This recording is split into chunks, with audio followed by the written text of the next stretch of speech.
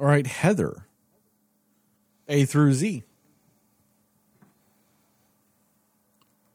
H. H. Good. So, one of these stars of Homicide, Life on the Streets, Andre Braugher, he died today. About an hour and a half ago is when that was announced. And that really sucks. Because I loved him on Homicide, and anybody that loves Detective Munch should love him, because that's where Detective Munch originally originated on.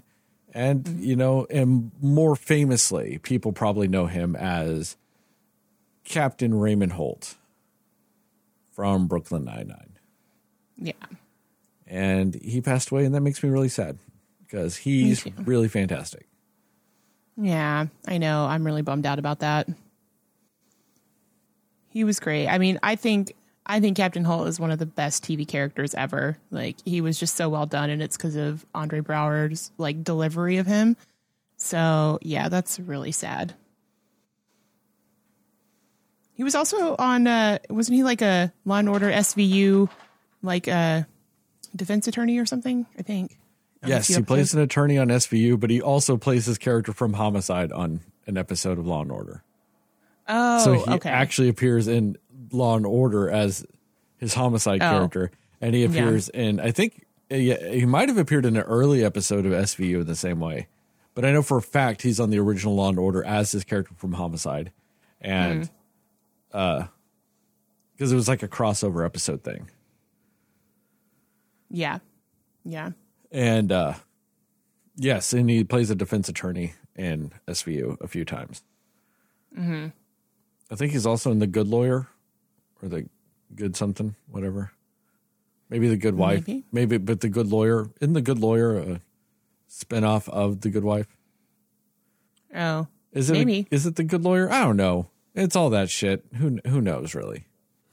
It's impossible to know. There's no way to find out. None. But yeah, super sad that man died. Fantastic. Yeah. And as far as I know, no problems. That's always a plus too. Except it's not really like him being an unproblematic person? Yeah. Yeah. And I say that, like, that's not necessarily a good thing, because then that means we lost a good one. And that sucks a little more. Why can't we lose some of these shitty ones? Some of these, like, shitty people. Like Kissinger? Good news, guys. Henry Kissinger is still dead. It's been a couple of weeks of awesome. Like, I know a lot of bad shit's happening in the world right now, but a little less bad shit's happening because Kissinger can't commit more war crimes. So it's a small victory, but it's a victory nonetheless.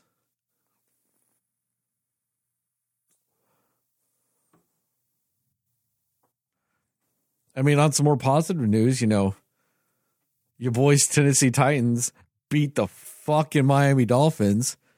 Fuck those assholes. Not really. I've got nothing but respect for the Miami Dolphins, and that's mainly because my family is a Dolphins family. I come from a Miami Dolphins family, and I was weirdly, my dad's actually up here right now. It's the first time I've gotten to watch a Dolphins Titans game with my dad in over a decade. And, you know, going up against a world beater, potential 1 seed Miami Dolphins playing at home, being one of 2 teams that haven't lost at home this season, tied with Jastin's Dallas Cowboys, and my lowly Tennessee Titans dragging up the ass into the fucking NFL with their shittery. Haven't won a road game in damn near a season and a half. And somehow we fucking did it. That was a crazy ass game. I don't know how you did it either. Well, actually, I know a little bit. Man, when Tyreek went out, Tua didn't look the same. I will say that. He looked a little uncomfortable out there. That whole offense went mediocre real fast when Tyreek Hill's out. Yeah. So some of these people that have been like shouting on the mountain that Tyreek Hill should be the MVP, this kind of showed why. He got my vote last night. This kind of shows why some people believe that, because, man, they did not look the same. They did not score an offensive touchdown for the first 3 quarters. Yeah. It didn't even look like this supercharged, super offense, super speed, you can't beat us anywhere, Miami Dolphins. Like, it didn't even look like that without him out there. Like, the entire identity just changed. But hey, it is what it is. You either gotta adapt, and I mean, Will Levis, I know he ain't no Tua, but he sure knew how to adapt and make something happen. Hey, he made some plays. Yep. He made some plays, and when you make plays, you win games. I mean, that's as simple as that. The weird thing is he did what the Miami Dolphins offense could not do. He went down the field multiple times and scored. Yes, he did. The Dolphins scored their 2 offensive touchdowns off a off a muffed punt and off a bad pitch, like a bad backwards pass, both on the Tennessee side of the fucking field. Yep. And he had to score twice in 1 quarter. He only had a quarter to do it. He had to score twice in 3 minutes. Oh, yeah, you're right. That's right. I forgot how tight that window was. It wasn't even a quarter. Minutes. It was 3 minutes. Yeah, it was 3 minutes in the 4th quarter, and he had to do it twice, and he somehow did it. And we couldn't get the Dolphins to get down there once, just to kick a field goal, put it out of reach, And couldn't even do that. And it was also very nice that the final play that the Dolphins had was a sack. That made me feel a little good too. And honestly, whenever they did get that muffed snap or whatever, and then they ran it back for a touchdown, and the defense did the Remember the Titans dance in the end zone, I kind of felt like, oh, God, I don't think this is going to go well. You don't do the Remember the Titans dance to the Titans, man. And the best thing about it, there's just some things you just don't do. And I was like, man, I was in another chat and I was like, man, they're trolling a little too hard, man. It's a little too early for all this trolling like this. I mean, that's some other level trolling, and it came back to bite them, bit them in the ass. And the most ironic thing is if you're actually following me on social media, I do a thing after every single Titans game, and I have done so for like the last 6 or 7 years. If the Titans win, I always declare that the other team did not remember the Titans. And if the Titans lose, I declare that that team did remember the Titans. And I think that even adds a little bit more like irony to the situation that they're doing the Remember the Titans dance. Like they done remembered. But at the end of that game, I weirdly still got to pronounce that they did not, in fact, remember the Titans. That's true. That's true. So it was even more insulting because it was the Miami Dolphins, and I'm sitting there with my Miami Dolphins family while the fucking Dolphins are on the field doing the Remember the Titans dance. And in the end, I was the only person in that house that was happy because they did not remember them. They did not. So, hey, from one team that beat the 1 seed to another, congrats, sir. Thank you. I'm not going to lie, Jastin. I was surprised as fuck that Dallas went out there and stomped the Eagles. Yeah, I didn't expect a stomping. I thought maybe they could win because I felt like the Eagles are reeling a bit because of their schedule. I'm not going to sit here and act like they haven't had a gauntlet of a schedule the Eagles have. But I thought it would be more competitive than that. And it just, not an offensive touchdown. Damn. Yeah, I was like, dang. What sucks, though, is the 49ers are getting hot again. They had that lull. They had that lull in the middle of the season for those 2 games, and now they just a smoke show again. Yep. And their schedule isn't too bad on the back end, and the Eagles' schedule gets easier too. Dallas' schedule gets hard, so I don't know where it's all going to be by the time we get to the end, but God, man, the 49ers just look unbeatable at times. Like, I'm just like, I mean, unless something happens to someone, like, barring injuries or something like that, I just don't know. And that's how they got bounced last year was Purdy got hurt. Purdy got hurt. But man, barring injuries or people missing, how you going to beat them? I haven't seen, they haven't been beat when they are whole. Nobody is beating them. Nobody. I mean, the games, when everybody is out there. The 2 games they lost earlier this season, like one was Purdy got concussed. The NFL missed it. Purdy got concussed. Yeah. And Debo wasn't out there. And then Debo went out. Yeah. Like no Debo and Purdy got concussed and played the rest of the game and played the next game when he probably shouldn't have either. Yeah. But now it looks like he got his head right. Mm-hmm. So. And I made one of my fantasy playoffs. I had to win. To get in. But like if I won, I was in. I jumped from 7th place to 5th in seeding just from that win. Nice. Yeah. And I'm the 3rd highest scoring team in the league too. So, and my average points per game has been going up towards the back end of the season because I made some big trades. I got Christian McCaffrey, and I had gotten A-Chain from the Dolphins. Wow. I got him in a trade earlier in the season, and he got hurt the game after I got him. Oh.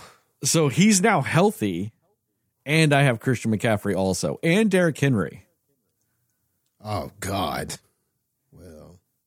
You want to know who my quarterback is, Jastin? Who? Josh Allen. Damn. Yeah. Well, I could see why you made it. Know who my wide receiver 1 is? You'll like this. You'll like this one. Don't say CeeDee Lamb. It's CeeDee Lamb. You know who my wide receiver 2 is? I'm legitimately asking because I don't have one. All my other wide receivers suck so bad. I've got Adam Thielen, who was great at the beginning of the season, but now sucks. Yeah. I've got Garrett Wilson that can put one good game every 5 games. Yep. I've got Dotson from the Commanders. He has one good game a season. Yep. I mean, I've got no one else, but, so far I'm fine. You'll like my tight end? Who you got? Got Travis? Your boy. Huh? I got your boy, Jastin. I got Ferguson. Oh, okay. Fergie. Yeah. He is Fergalicious. Yeah. I won't go into the defense because this is actually a full team, so I've got a bunch of defensive players, but okay. But yeah, I'm weirdly stacked to just make a run. And this is like, I've got no first round picks for the next 3 years because of this shit. Yeah. I've got no first or seconds for the next 2. I've got nothing. This really, what is your, this was my LA Rams. I'm sacrificing everything for this season. I was about to say, like, what is the team name? OP? Like, no, this is just Chicago's own Whataburger.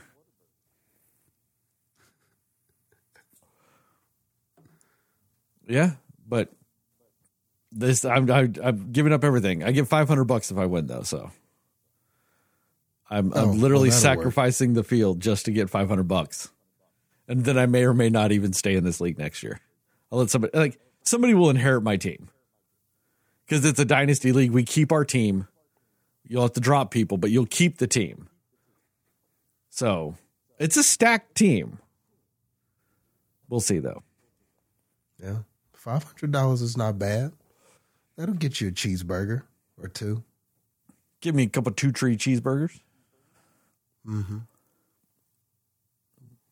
Yeah, you get you 2 or 3 cheeseburgers with that. I can go get some fancy Chicago cheeseburgers for that kind of money. There's a Chicago fancy cheeseburger that I don't know about. Yeah, that's the place we tried to go, Chauvel's. That's right. Yeah, we just didn't get up there. We weren't able to go to Chauvel because they had a 4-hour wait on a Monday.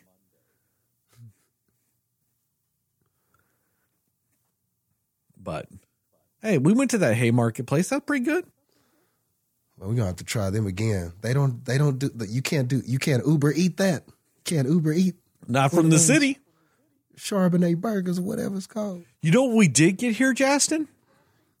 We got the first Cosmics. Oh, okay. Which is that McDonald's spinoff restaurant. Yeah, yeah. The first one in the world opened up in Romeoville. Not that far from me. So, gonna have to go try that, Jastin. They got all these coffees and teas and slushies. All this stuff, man. Yeah. Gonna have to get on that. And all day McMuffins. Man. Do you be on McMuffins like you do bagels? I typically only eat 2. Or just 2? Just 2. But I will say this, no matter what, if I do get McDonald's breakfast, I get a sausage, egg, and cheese McMuffin no matter what. That is one of my breakfast sandwiches every time. Because that thing is just perfect deliciousness. I kind of like that McGriddle. See, I go back and forth between a bacon, egg, and cheese McGriddle or a bacon, egg, and cheese biscuit. But I always get with one of those 2, sausage, egg, and cheese McMuffin. Yeah. But I get it with the McGriddle. Like I said, I like that bacon, egg, and cheese McGriddle. It's nice. Yeah. It'd be hitting. It'd be hitting sometimes, man. It'd be hitting like Creed 3. You know what I'm saying? Like that thing will hit. Speaking of burgers, I mean, I'm going back to burgers, but I saw that Wendy's was advertising a pretzel bun Baconator. Yeah, the pub and Baconator. I don't know. That's a lot of my favorite things together. I had one. Sounds like I would love that. I had one about 2 weeks ago. Is it as awesome as it sounds? Like just bacon, meat, bacon, and pretzel? Yeah. Bun? Yeah. You don't sound too excited. I'm not huge about the Baconator. Oh, okay. And I think it's the Baconator sauce. I don't really dig that. Because it's like a ketchup-based sauce that I don't love. But it's still good. I ate it. I ate all of it real quick. See, I just see meat and bacon, a bunch of bacon and meat, and I just go, That's positive. That just means I want it, you know. Which is really funny because I've never heard you make that noise about Burger King. Oh, well, come on. You knew it was coming. You had to know. I drove by there the other day. I know. You drive by there every day, Jastin. It looks nice. It looks clean, you know. What's Holidays the inside look up. like? From the outside, it looked... No. What's it look like on the inside? Like when you open the door and step in, what's it look like?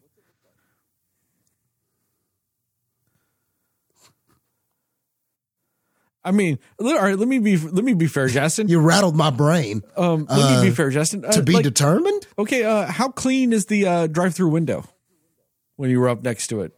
You might have gone through drive-through. I want to be fair to you. You might not have gone inside. You might have just gone through drive-through. How clean was that drive-through window? To be determined at a later date is the best I can give you at this time. But just say you're never going to go there. Just say it, Jastin. Just say you're never actually going to order food from that Burger King. I think it is more likely that you will accidentally get Burger King in some town you are wrestling in before you actually go to that Burger King you drive by every day. You could be right about that.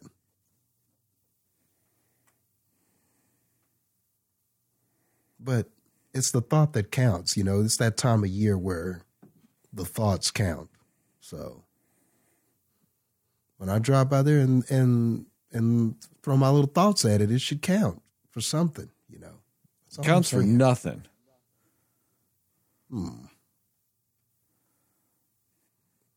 Well, Child Heather still likes Burger King. Child Heather's dead. All that's left is adult Heather. Adult Heather killed Child Heather.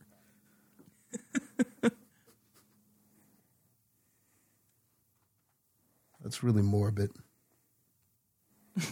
Yet weirdly true. On a philosophical level, you know, you got to think about that. Just like adult Jastin killed kid Jastin. Yeah. Kid Jastin had to not exist anymore for adult Jastin to exist now. I think all kid versions go to heaven, kind of like all dogs. Mine didn't. Just that our kids. Don't wish that shit on me. Don't put that juju on me. Why would you why would you say something so cruel? They all go. You can't. I don't make the rules. No, you remember in All Dogs Go to Heaven? Some dogs went to dog hell. That's true, but in the end, they all. Nah, fuck you. My kid soul's in hell. Damn it! How dare you? I don't make the rules, man. And my kid's soul broke it. That's why it's in hell.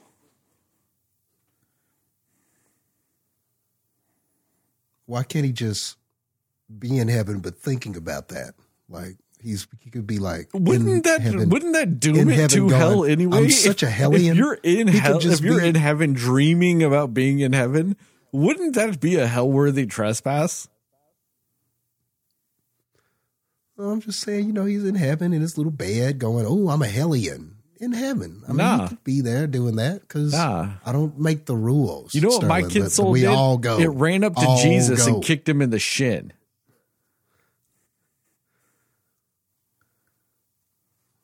And then it wouldn't really hurt. He would go, ow, and he'd go, oh, right, that's right. We're in heaven. I'm invincible. So, oh, look at this little kid.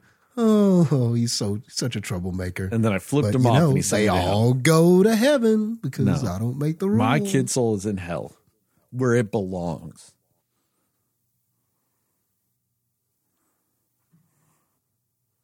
Okay, we're gonna have to agree to disagree on. Man, just let my kid's soul go to hell, Jastin. Shit, like, why you got to be all rude about this shit? Like, I know I was making fun of you with Burger King and shit, but like, you weirdly got personal with it.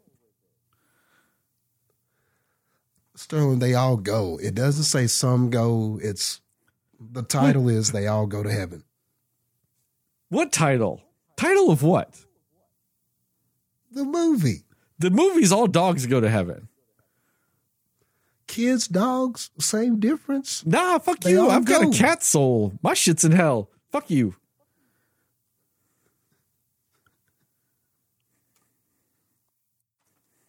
I've got a cat soul.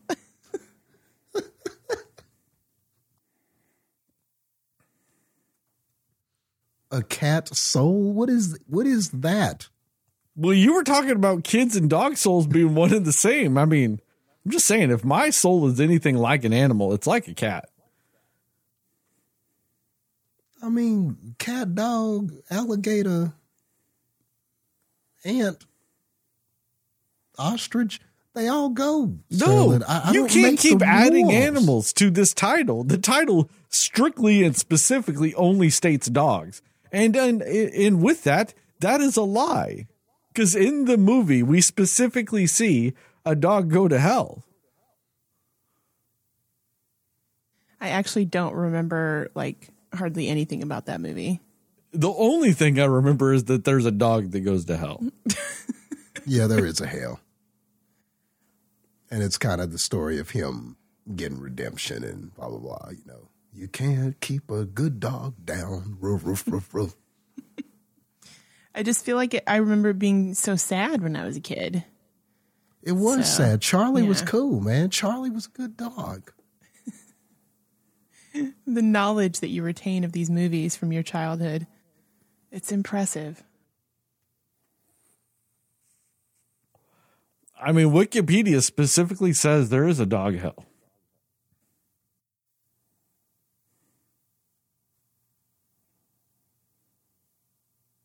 Well, then, are you calling the title a liar? Yes, I am, in fact. Thank you.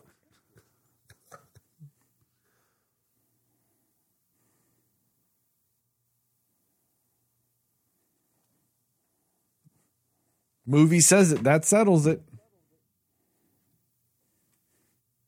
Man, you just have to be right. This is adult Sterling talking, but child Sterling would be cool with the heaven. You know, just be wouldn't? like, he wouldn't be all like, yeah. If you ever yeah. wanted to see a Sterling that was even more of a cat soul, just go look at fucking little kid Sterling. I've softened in my old age. Little kid Sterling didn't fuck around with that shit.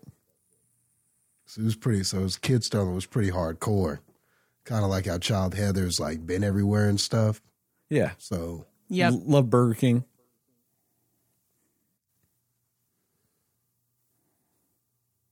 All right, we need to start this movie because there's so much to say. yeah, probably should. Transition.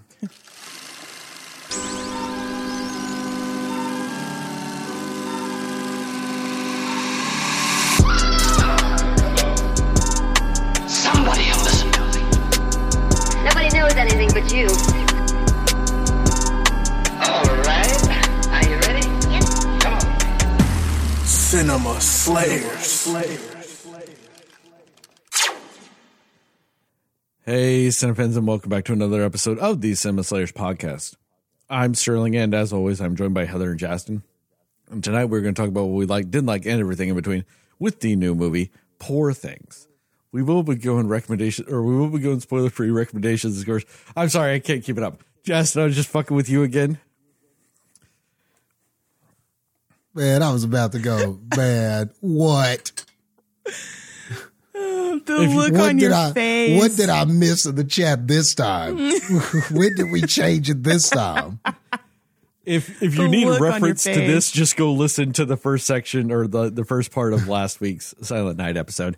No, in all actuality, we are going to talk about what we like, didn't like, and everything in between with the new Martin Scorsese movie, Killers of the Flower Moon. We will go spoiler-free recommendations and scores and then into a more spoiler-centric section. And with all that, I do also have to tell you, Jastin, Heather's the one that texted me to suggest we do that. Child Heather just came out for a second. I'm sorry. It was just too good not to pass up because your face was like you were about to, I don't know, you were not happy.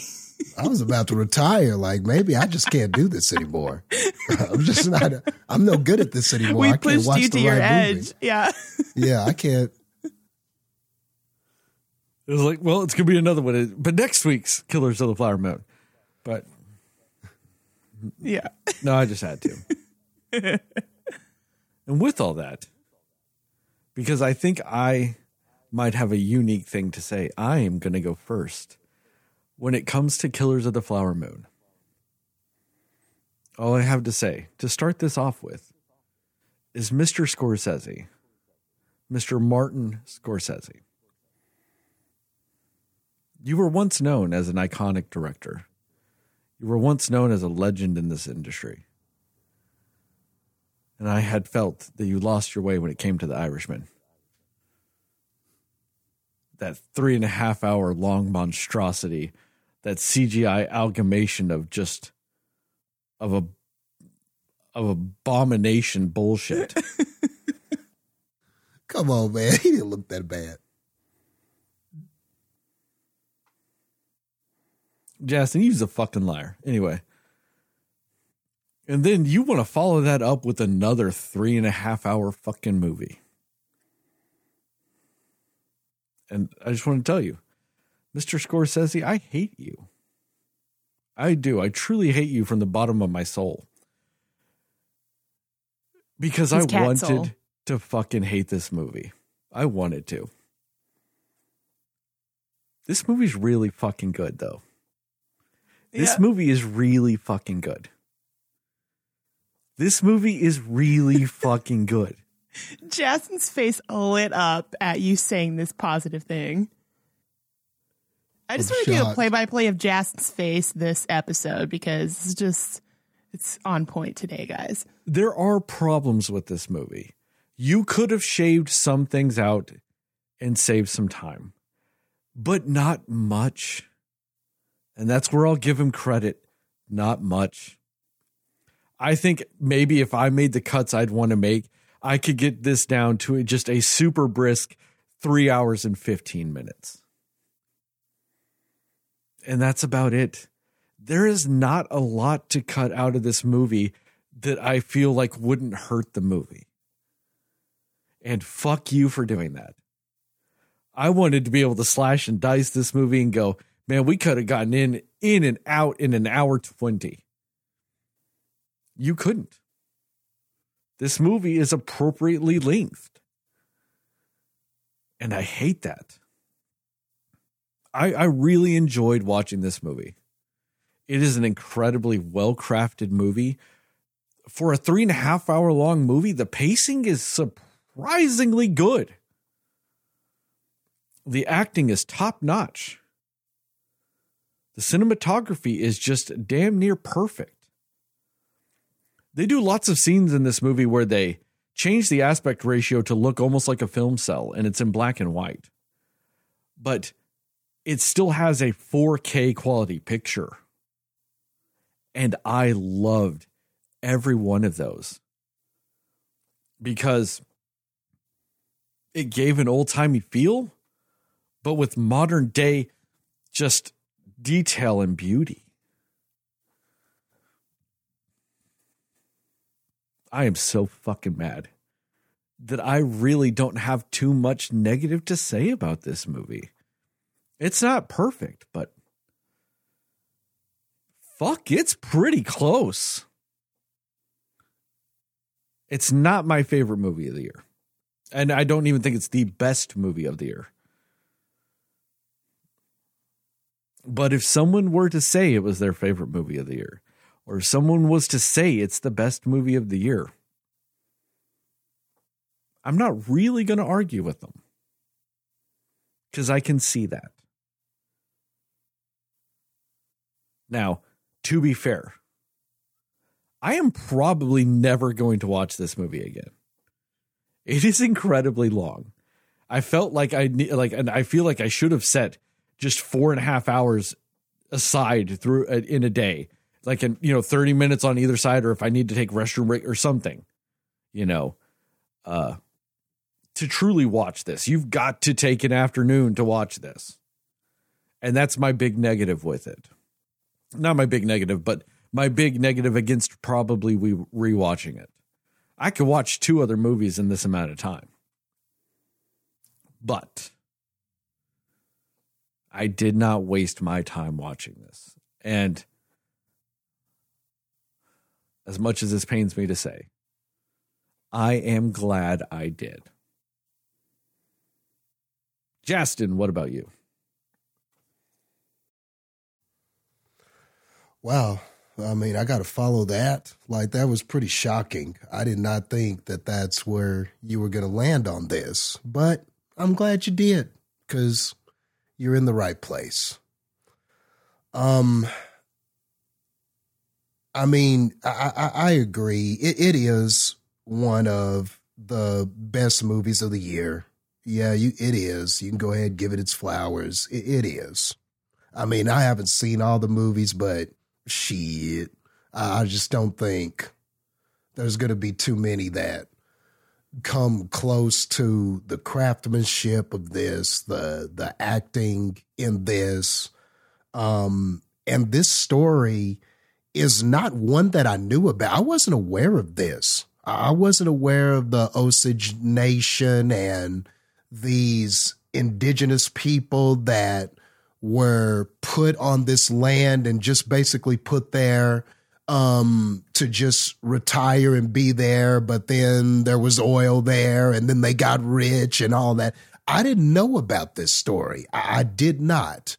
But a movie like this points towards progress. I'm glad that a story like this is getting awareness and being told, because watching this, it made me want to look at other things. I went to YouTube and watched something on like what actually happened with this, just to find out more about the story and see more, like, you know, find out more about the actual story, how much it parallels and stuff like that. And surprisingly, a lot of what was in this movie is exactly what happened. I mean, a lot of what I heard was exactly what happened. There were specific events that I was like, oh, damn, that was in the movie. That was in the movie. That was in the movie. So I was like, okay, Martin. Okay. So I'm always down for stories like this to be told, because these are stories that we need to hear, you know, need to be told about and everything like that.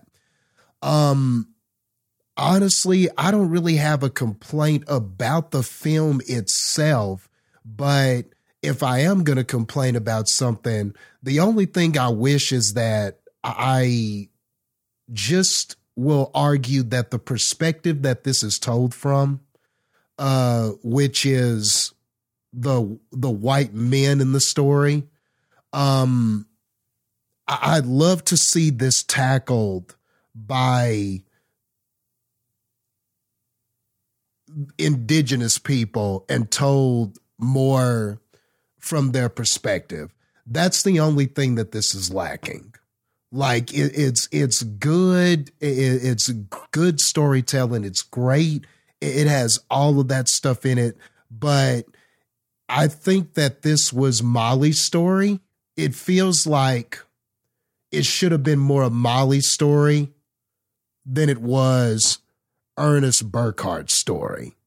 That's probably the only thing I wish was different about this. But I'm not going to lie to you. I understand who we're dealing with here. Martin Scorsese is all about his corrupt white men doing some horrible shit. I mean, that is what this man is so great at doing, and that is what this man has just done almost his entire life.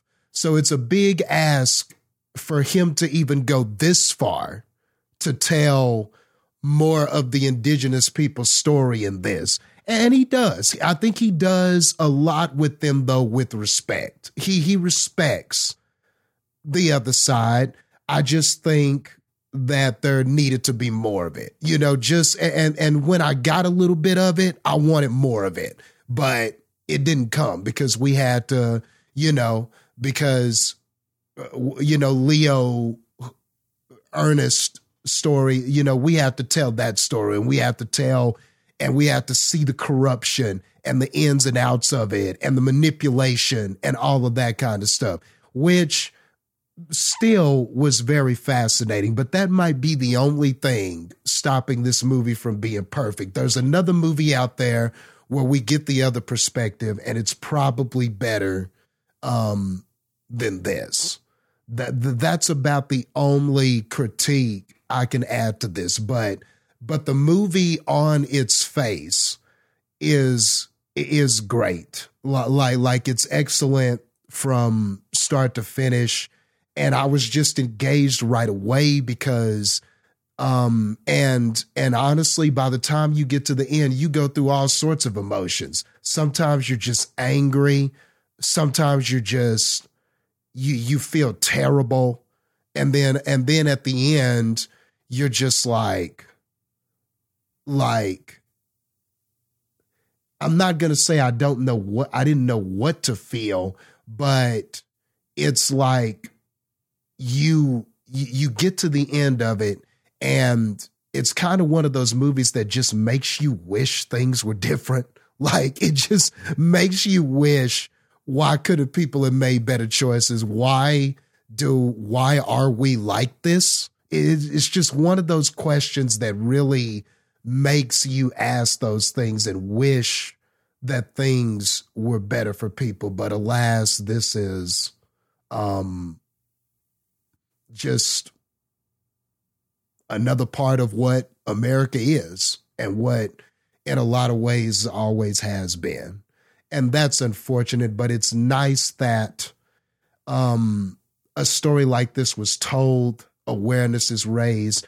And I think that Scorsese did this with not only a passion for what he likes to film, you know, with the corruption and all of that kind of stuff, and just his passion for filmmaking, but it did feel like he also felt something for what happened. And he had a passion for what it felt like. He felt like this was wrong, and he wanted to bring some light to this wrong. So I could feel all of that too. So yeah, it's a great movie. It's a meaningful movie. And I get what you're saying, Sterling, about the rewatchability of it. I guess all I would say is that, you know, if you're signing up for Martin Scorsese, he don't really do the short and sweets. You know, that's not really his wheelhouse. So I feel like if you sign up for this, you know what you're walking into.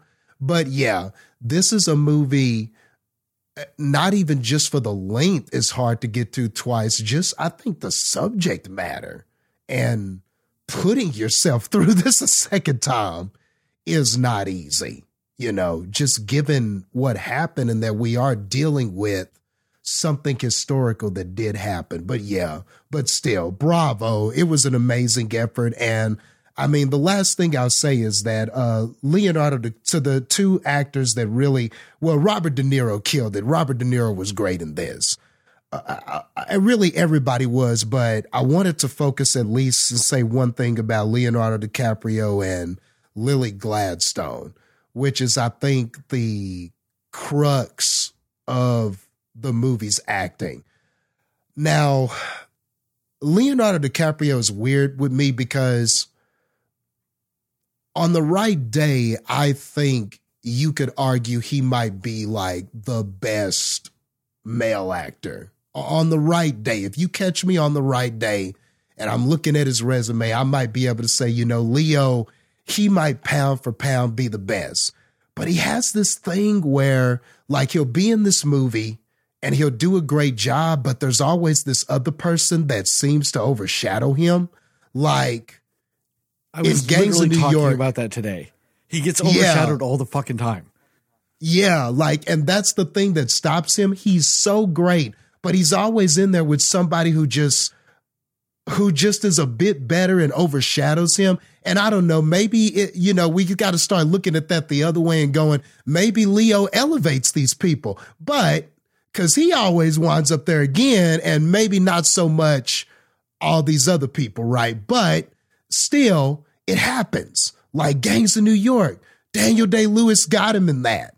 You know, Aviator, a lot of people thought Cate Blanchett got him in that.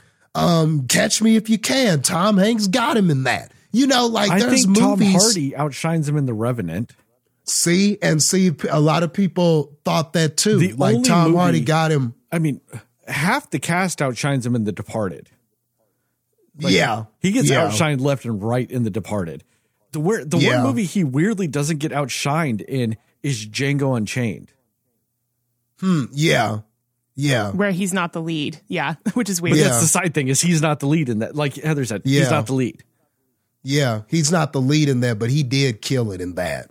But he's there a lot, so that's where you can make an argument, man. As often as he is there, it's hard not to crown him. And he was here in this movie.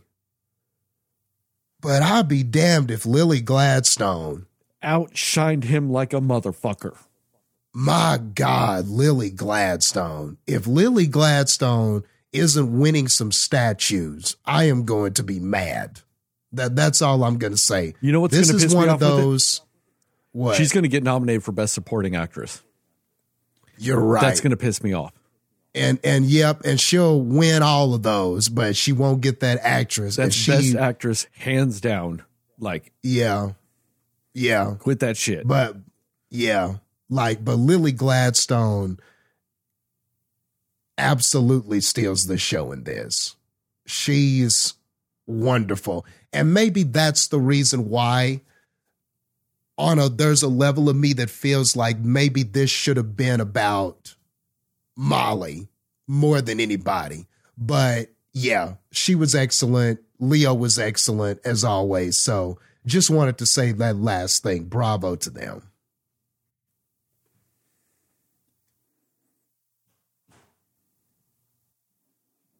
Yeah, I was building that suspense. Heather, what about you? I was like, maybe he's going to add to it first. I mean, and the interesting thing is too, I actually thought this was going to be sort of from Molly's perspective, because when the movie first starts, you hear her narrating and talking about just the people that have been killed when there's just, no investigation or anything to it. So that kind of set up the tone for me that this was going to be told from her perspective. And it wasn't necessarily. I mean, there were moments of it, but not really, like it wasn't fully from that perspective. And I think that I agree that would have been the thing to do to make this movie just a little even step above what it was, is make it from Molly's perspective on all of this, because especially to the observations that she would be having of all the white men in town, including her husband, like it just would have been interesting to see all of it. And if she had some kind of like bias about it because she knew them and, all these things, or if she was going to be more, forthcoming about the whole thing, like it just would have been interesting in a lot of ways to see that perspective. But yeah, I do agree that I think this movie is really good. And I'm not going to lie, I was a little bit like, 3.5 hours, that's rough, that's long. Like, but it honestly does not feel that long because the pacing is pretty well done throughout this movie. I agree also about the cinematography of it. And, Scorsese definitely put an interesting like flair on this movie to just really kind of give it like a pop of, something like put like a freshness on this like very old story in a sense, if that makes sense. But I liked it. I really like how he did it. Even the music incorporated and like the old timey photos incorporated, and it just has like a new flair to it, which was really cool. The acting, absolutely top notch. Lily Gladstone is just, I hope she gets every role ever invented after this. Like, she's amazing. She was so great. I have not seen her in anything else before, but I have a feeling she's going to be in everything now, and I'm completely on board for that. So yeah, it's really a really well-told story. The stacked cast is great. Like, they use everybody that they get in this movie for the most part really well. I think there's some people that could have probably been used more or in a different way, but overall, I think, yeah, just everybody brought something to these characters that just, they were so good, all of them. And, yeah, I didn't find myself bored at any point with the story. I was very invested in what was going to happen and all of these things. And like, yeah, you kind of, they do really good at making you feel like this impending doom that's about to happen throughout the entire movie. You just never really know when it's going to happen. And it's kind of consistently happening in places throughout it anyway. But just the fact that because of that, you feel very much like, I don't know when the next thing's about to hit. And, you know, that kind of keeps you on your toes with this movie. And it's really good storytelling. It's a really great way to have this story unfold. So yeah, I think it's an excellent film. It's really great. Like everything that people are saying about this movie was spot on, you know, and there's a lot of times when I'm just like, if I feel like a movie is a little bit overhyped, it kind of turns me off to the movie sometimes. But this was not the case here. Like, it's just, there's not really a way around it. It's just a really great story and it's told really well in this movie. So yeah, I 100% agree with you guys. I think it's great. There's not a whole lot to really, and that is crazy to say, like, there's not a whole lot to say, you know, you could take out of this movie or that you would want to really change about this movie for the most part. And that's saying something considering it's 3.5 hours long. So I think that there's something to be said for that. Yeah, I definitely was a big fan of this movie. Recommendations and scores? Yeah. Yep. Recommendations and score. Heather, keep it going. Yeah, definitely recommend this. It is, I mean, this might be just recency bias with it, but like, it might be one of my favorite Scorsese films now. Like, I think it's great. I really do. And I think it's definitely worth watching. It's definitely worth hearing this story. It's worth seeing all of these incredible performances. There's no reason not to watch it. The only thing I would say is obviously give yourself 3.5 hours to do it. Like, just make sure that you have the time to invest in watching it, because if you give yourself that time, it's totally worth watching 100%. So yeah, I say give it a go. Just be prepared to, you know, set aside a decent amount of time for it. I'm going to give it 90. Lily Gladstone needs all of the awards out of 100. Jastin, what about you? Yeah, we're going to recommend. And it's just like we've said before, you know, this is a Scorsese film. So, and, you know, he's, like we said, he doesn't do short and sweet. So, you know, going into a movie like this, if you like his movies, you're probably, you're looking at least over 2.5. And I mean, and this is over that and then some. But I will say this, it's also easy to watch in parts. Like, the way, this is an interesting conversation to have, but I can tell you right now where to split it.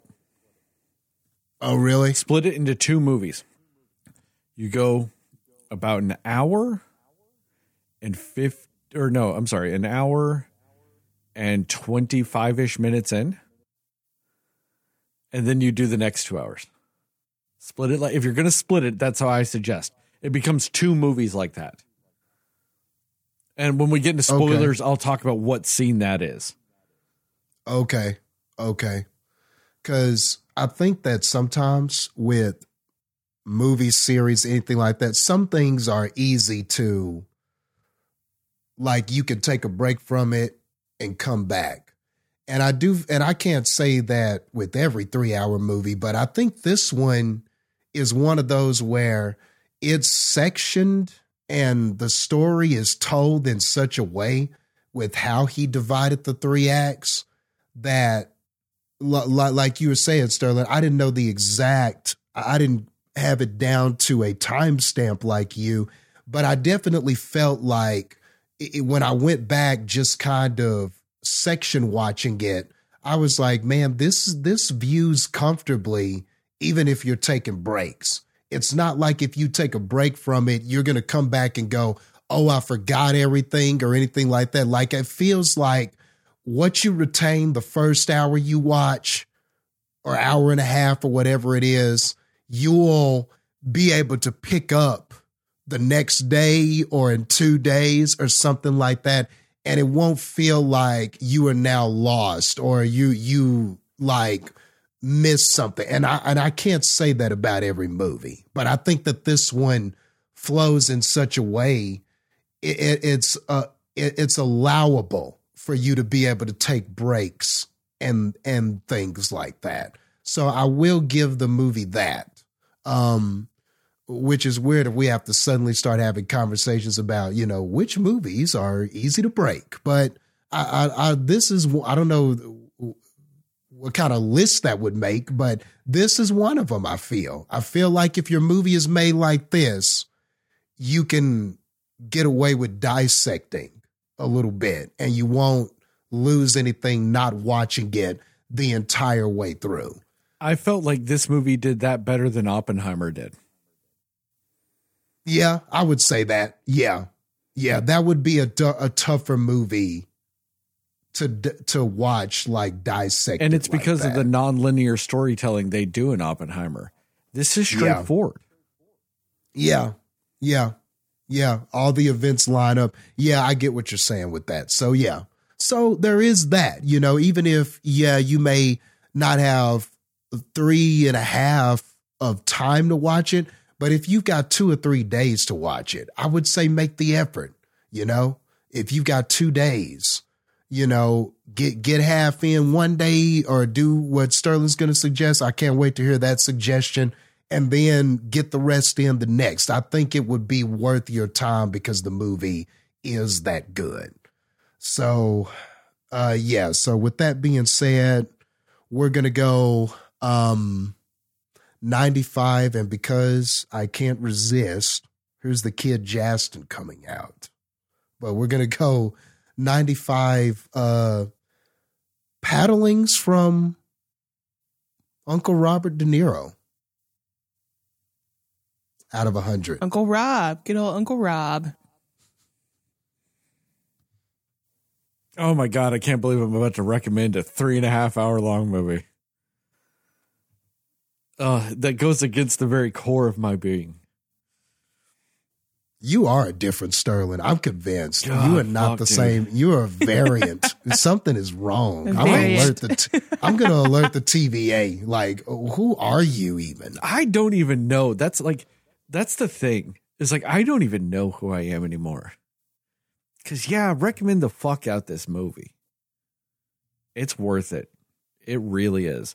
Like I said, stick around for spoilers. I'll do it first thing in spoilers. I'll tell you where to divide it into 2 movies. It makes it 2 very watchable, easy movies. And it's worth it. It really is. My issues with it, I do 100% agree with you, Jastin. Point of view should have been from Lily. Or from Molly, the character of Molly. God, that would have been just chef's kiss perfect. But because Martin Scorsese just loves having corrupt as fuck white men as his main characters, I get it. At least he did not try to act like there was some good in their corruption. Yeah, salvage their characters or something. Yeah, he didn't. Yeah, at least we didn't go there. Which I was afraid. I was afraid, but at the end of that movie, I thought they were going to give that redemption to Ernest, and then he just goes, "Fuck that," with a smile on his face, and then they went, "Fuck you." I was like, "Thank God." Oh, thank God. Because, I got nervous too, Jastin. I got nervous on that. So I'm glad they did not hold back from that. Thank God. And also, shout out to the fact that they also brought up the Tulsa Massacre. Hell yeah. I was going to mention that later, but yes, that was tight. That was tight. Also, great.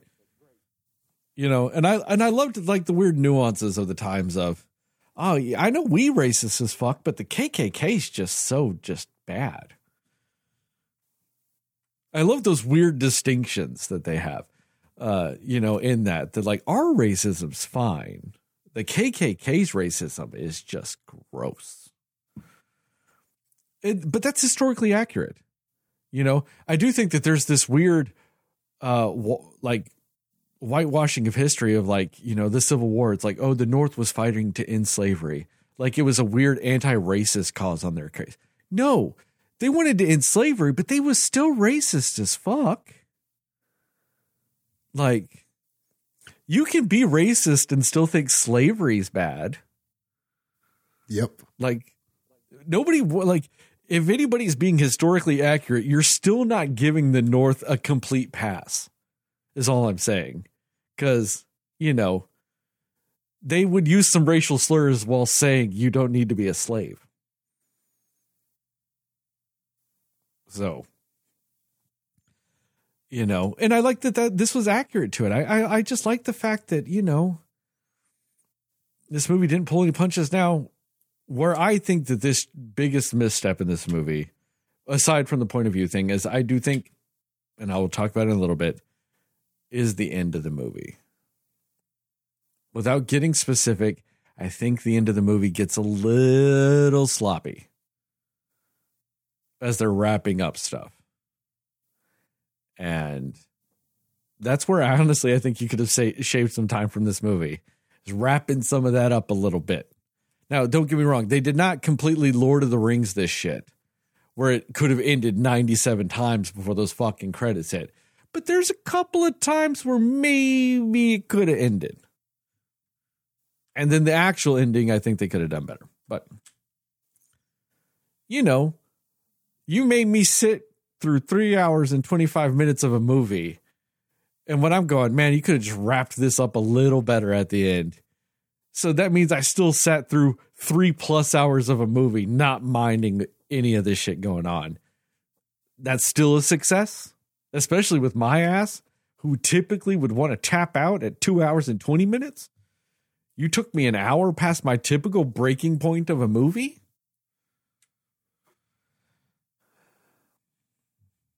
That is no small feat. So, yeah. Oh, score-wise, fuck. I'm splitting the difference, guys. 92. You know what? I'll round up 93, because splitting the difference would be a 92.5. So I'm going to split the difference and give it a 93, because we round up here. I'm going to give this 93. I concur, Heather. Lily Gladstone needs to win all the fucking awards out of 100. I can tell you right now, too, our Cinescore is a 93. Cool. So that's fair. That's, you know, I guarantee, I think that's higher than Jastin thought it would be going into this. Because I think just based on Jastin's reaction at the beginning of this, he thought I might be just going, like, the best I would give it would be a 70. If I was just like feeling everything, would be a 70. Nah, it's fucking good. Hey, good movie's a good movie. As Jastin likes to say, sometimes you got to let movies movie. And this movie the fuck out of me for 3 hours and 20 minutes. So, spoilers? Yeah. Yes, sir. Spoilers. Very funny, Jastin, that you mentioned in your score the paddling scene. Because right after the paddling scene, that scene ended there. That's the break point. That's like 3 hours that's like 1 hour, 25 minutes, 1.5 hours roughly in there. End it there. Just pause it there. You know, if you're doing if you're doing a 2-day watch, end it after that scene. End it after the Masonic Lodge paddling scene. And then do the rest of the movie. It works very well. And I know this because that's what I accidentally did. And it just worked. That was just the point I got to, and I'm like, all right, I need to stop it. Came back, watched the last 2 hours of the movie, and I'm like, fuck, that worked. I didn't feel like I was missing anything. I didn't feel like I stopped apart, abruptly, anything like that. Like, it was just a good natural conclusion point where you could go on. But I do agree with you, Jastin. There's a few of them in there. There really is. It's almost like on the hour. You can almost do it. Yeah, but I like what you said, because I'm thinking about that point in the movie, and yeah, that is a pretty good stopping point, because Like, so much had happened. The relationship had already been established by that time. You've seen some crime and corruption, but it's really where Ernest turns the corner with his shit, like, intensifies after the paddling. He goes from being a scoundrel to a villain. Yeah. That's just before he really turns the corner. So yeah, that is a good stopping point. I like what you said there, but you're right. I do think there are multiple places though. Maybe even a little further after that where he's having, which is a scene that I loved, where him and Lily Gladstone are having that conversation about the insulin, and he's the insulin, and he's really trying to pour on that, all of your beliefs and all of the witch doctory and all of that stuff is never going to save you. Like that argument there where they're going back and forth about that. And then she, and he's like, you know what? He tells the doctors, I'll administer it myself, and all that happens. And they sort of lay down after that. That's another nice place. That's about an hour 30 something in. That's another. I think that's nice like 15 minutes. That would be 15 minutes after where I'm saying, like roughly. Yeah. That almost splits the movie directly in half. Yeah. Yeah.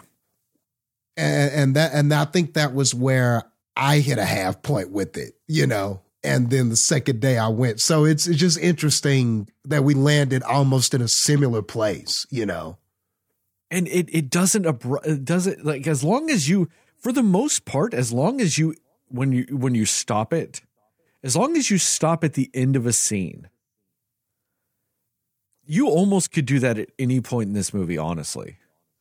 And it wouldn't really break what this movie does. Because this movie is very just effective with how it tells the story. And I think that that's what makes me so mad about it.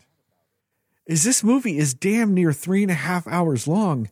And I'm like, if I butchered this movie to get it down to less of a runtime, but still be effective storytelling wise, I'd maybe shave 10 or 15 minutes off. Maybe. And at that point, fuck it. You might as well let it go 325 if you're only saving that much. At that point, what's the difference between 310 and 325? Really? Yeah, true. And with Scorsese's movies too, he doesn't often tell a story like this. He likes to do a bunch of jumping back and forth and flashbacks and stuff like that, or telling it as a memory. Yeah, or telling it as a memory. So there's that jumping back. He didn't really do that this time, which is interesting, for how long it was. And he normally will do that, but you could just tell that he really wanted to nail sequentially what was happening. And also, one thing that Scorsese does a lot is he typically has narration. Yeah. There's no narration in this movie. If there is, it's at the very beginning, but there's not really a running narrator. I feel like it changes viewpoints. Like it has a few different points where somebody's kind of doing a voiceover thing during certain situations. Yeah, but it's not consistent. But it's not a running narrator like he typically does. Right. Yeah.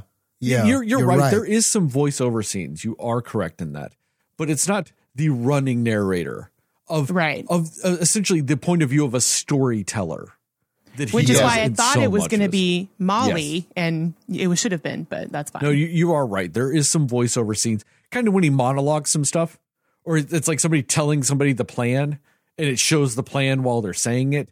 They do stuff like that in this movie, but he typically does a point of view narrator narrating the story, like they are telling you the story. Yeah. And he does not do that in this. I did want to give you a quick update that I found out. Golden Globe noms came out. Best Actress nom. Not supporting. Fucking God. The Best Golden Globes are doing something fucking right for once in their miserable existence. That's tight. The only other one that I'm just like, ooh, on is, well, actually, no, Lily Gladstone needs it either way, but I like also that they put Greta Lee from Past Lives in there, but I still think Lily Gladstone should win everything ever. So I was going to bring it up later. That's still my favorite movie this year. Past Lives, yeah, that's close up there for me Past too. Lives was awesome. Yeah. But if you're like, I like Killers of the Flower Moon, but Past Lives was still really good, I won't fight you on it. Yeah. You have to acknowledge that Past Lives is really fucking good, though. But yeah, you know what I mean? Like, that's still where I'm at, though. Past Lives is still it for me.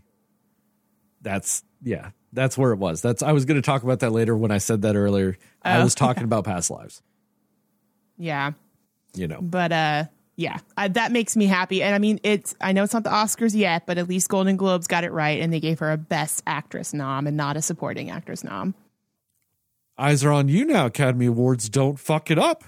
For real. Golden Globes did don't. it right. Don't fuck it up.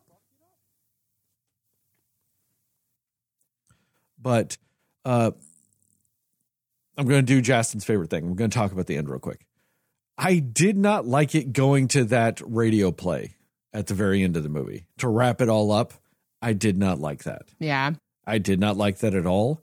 I think if you're going to do a narrator point of view at that point, do it then. Have Lily Gladstone tell you the story of how everything ended. You know, while showing it. Show Robert De Niro's character dying in a nursing home while Lily Gladstone's character, while Molly narrates it. I would have preferred that over going to that thing. You can have her be like, and I died in 1937. You know, like, or you know what I mean? Like, do that. I would have preferred that over the random radio play at the end. I think I agree.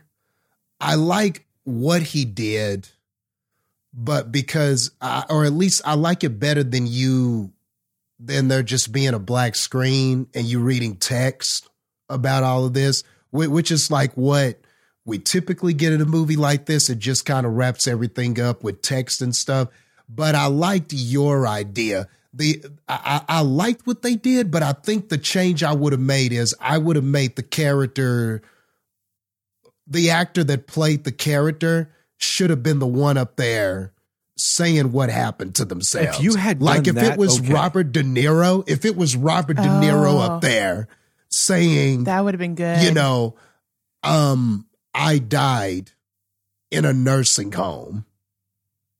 You know, I still went on to flaunt around about how I, you know, did this and did that and how what happened to me wasn't really, you know, what happened to me was an injustice. But ultimately, I just died in a nursing home. And then the light goes out on him. And then maybe all of a sudden the light's back on and Leonardo DiCaprio walks out there. And then he talks about how I got out on bail. And then I just died in a trailer park. Yeah, died of natural causes in a trailer park. And then the light goes out on him. And then maybe finally it's Lily, like you said, and she gives what happened to her. That's what he should have done. Yes. Though I loved him at the end, though I did feel something when Martin got up there at the end and there's damn near tears in his eyes and he's like, nothing was said about these murders. And boy, it looked like he was about to go. Like it looked like that fool was about to start crying at the fact that like nothing was said about everything that she went through, you know? So that was powerful, but I wonder if it'd have been more powerful if it was Lily saying it though. And saying, nothing was ever said about the murders of my sisters. And it's and just then you just her have a up spotlight there. on Especially her. what I like about your change to it, Jastin, outside of saying the radio play and the characters, I like how you have them tell it in the first person. I liked you saying that. That to me makes it better. This is what they said about me. And like, you know, nobody said anything about the murders. Nobody said what happened to me. That's what I think makes it more powerful. If the characters are saying it in the first person in that radio play type of scene. Yeah. And when I was saying the end gets sloppy, though, also those last few scenes before that, when it's in the jail stuff, when it's like in the jail cells and kind of going back and forth a little bit, it gets a little sloppy in that section. That's what I was talking about, it getting sloppy towards the end. And I think it was just because they were getting to the point, knock these scenes out, get to the end. I just think that they weren't as meticulous with those last couple of scenes before the radio play as they were for the rest of the movie. But that's nitpicky shit, you know? And when I'm talking about deleting some scenes here and there, I'm talking about very few. One thing that in most movies I would have slashed left and right were the transition scenes. This movie has a ton of just transition scenes. I wouldn't cut a single one of those. They're beautifully shot. They do deal with the narrative. Even if there's no words, no dialogue, no nothing, it's still dealing with the narrative. And they're beautifully shot. And honestly, if you cut all those out, you're only going to save maybe 4 minutes off the entire runtime because they're like 20 seconds each. And if that's the case, yes, keep them all because they're definitely worth it. You know? Like that's, you know, I feel bad. You know, I doubted Martin Scorsese after The Irishman. I was kind of not feeling him whenever with the fucking Wolf of Wall Street. I thought Wolf of Wall Street, I thought he played it a little too loose with the corruption part. Because the character's corrupt, sure. But did he not make it look glamorous as fuck? To where the real life guy afterwards got famous. Because of how glamorous Martin made it. So I thought he took a misstep with that. The movie's, you know, it's a good movie. I'm not really not, but you know what I mean? But he missed really going, this was dirty, grimy bullshit. Don't do it. He missed the mark with that in Wolf of Wall Street. That's what made me nervous in this movie. That like, because of how he missed it in that, I was like, oh no, he's going to drop the ball at this. And he didn't.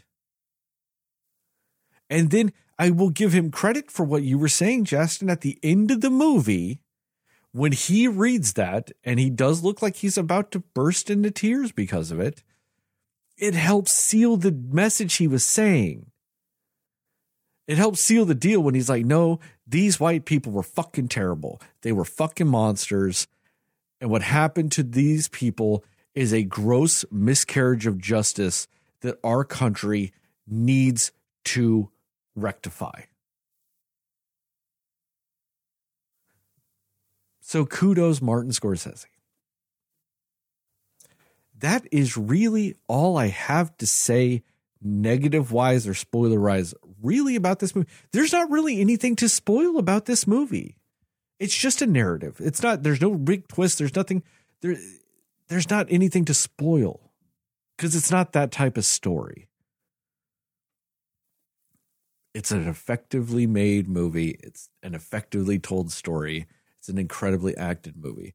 If anybody remembers Netflix's Daredevil, the guy that played Foggy Nelson in that, also played one of the Bash brothers in the Mighty Ducks movies, he's in this movie. I don't think he says a single fucking line, but he is just a guy in town.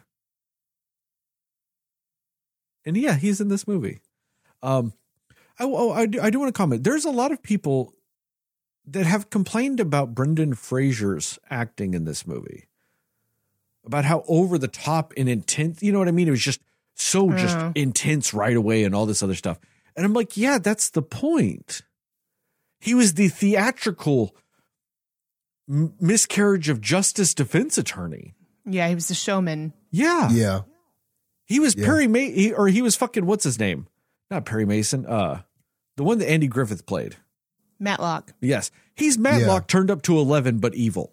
Yeah. I thought it was great. Yeah. Yeah. Yeah. When I saw that scene, I was like, oh yeah.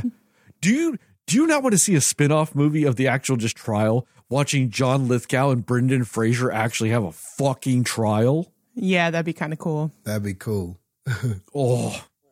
Oh, that's a dream movie right there. And I didn't even know I needed that movie until this one. But yeah, like, I thought Brendan Fraser was great. Coming in as that foghorn, leghorn, fucking Southern lawyer. Just loud and theatrical. And, oh, miscarriage of justice. How could I possibly? I need, Oh, I loved that. He was chewing up scenery, but never overacting in the slightest. He got up to the edge of it. But that's the point. Oh, and I loved every second of it. Yeah, he was great. Fuck, I am so glad that man is acting again. Yeah. All right, that's it. I'm tapped now. Heather, what about you?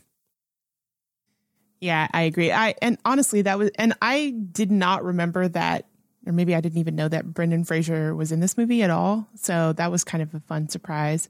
And I did enjoy that. I thought it was great. Like, I feel like right away you understand who his character is supposed to be and why he's being that way.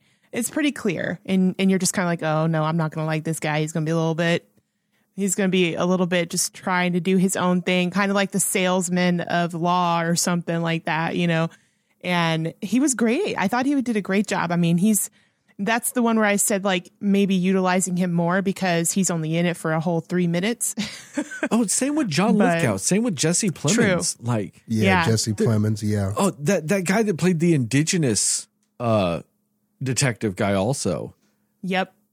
He doesn't do much, but when he's just in the background of those scenes, does he not have like a certain like je ne sais quoi to him? He has a presence. Yeah, he does. Mm-hmm. Like maybe we need that movie too. Like the Bureau of Indian Affairs. I don't like that name. That's just officially what they were called. Movie. Yeah. With them like solving like indigenous crimes. Right. Like, do you not like him and Jesse Plemons as a weird buddy cop movie doing that shit? I would be down for that. Great too. Yeah. There are so many spinoffs that this movie just dictates. Right. Yeah. Like, and Jesse Plemons, I mean, he always delivers. I think he's great all the time, but I feel like he weirdly always plays a cop now though.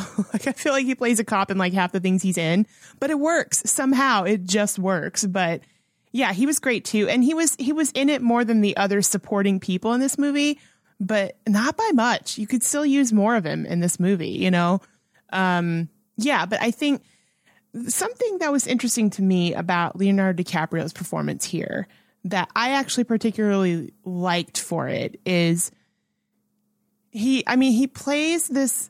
I feel like I haven't really seen him play specifically this version of a character before where he's very much on the outside around everybody else. He's trying to pretend like he's this very independent, very like confident guy and take charge and like making decisions for himself.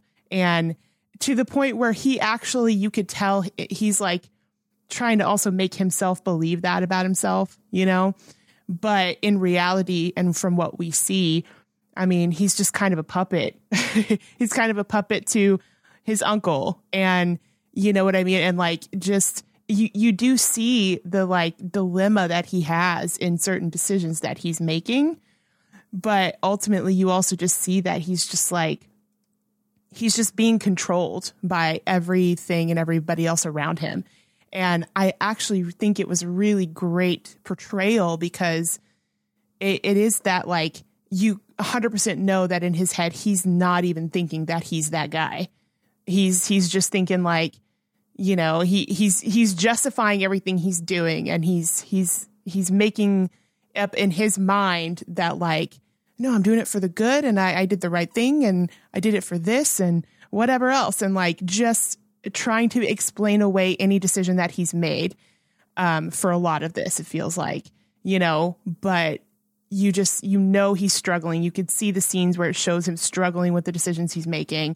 And you just see that he is just being manipulated and controlled by Robert De Niro's character. And it's a really great performance. I thought it was really well done and just an interesting way to show like essentially our main character of this whole movie, aside from Lily Gladstone's character, you're essentially, that's the type of guy that he is, like usually your main character, you're supposed to feel like you're rooting for them more, like they're more of a protagonist type. He's not really, he's not a good guy at all. Like And they also do a good job of making you think that he might be at the first, that maybe he is actually a decent dude. And to be fair, for me, I didn't know anything about this actual story before this, so I didn't know who his character was. So for me, I'm like, maybe he's going to be that guy that's like the one guy they can trust, that's, you know, coming in, that's not part of this culture. And for a good, you know, half hour, they make you think maybe that's true. And then you're just like, nope, not even a little bit. And it's just, you know, and just the amount of just pain that he also puts Molly's character through. And you're just like, ugh, I hate him. I just hate this guy, you know, because, and just the really interesting and natural and very human way that Molly reacts to him when she could have been angry and outraged and like yelling and all these things. And all she's doing is being very like meek and very just like disappointed. She gives this air of disappointment and hurt more than she gives of like, you're the worst and I hate you, you know, when she had every right to kind of be like that. You could tell she always sort of had like a trust issue there because, you know, she'd even be like, do you know if this guy was killed or if he killed himself? You know what I mean? And yeah, so it was just one of those where they just really form her character well, because, you know, she's trying, she wants to believe her husband, but she also doesn't really fully trust him. And so it's just a really interesting dynamic to see played out on screen in different moments, depending on the situation and how she wants to either lean into him or she doesn't want to lean into him. And I just really like that because I feel like that's very realistic, you know, especially for what was actually happening to her people, you know, and I just really loved that. And I thought her subtleties and the subtleness of her performance in certain moments was really, really well done. And she was very smart about how she chose to do certain things.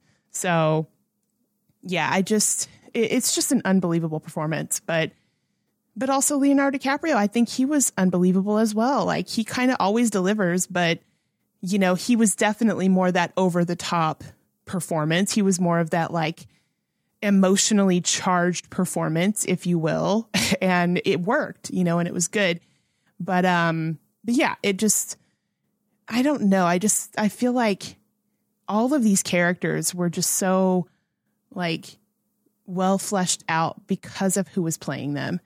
And it just really, you know, it just really worked well. And, you know, I also do like the stylistic choice too of like how they, like whenever one of the people of Osage died and you just kind of see them in bed and they're on their deathbed, basically.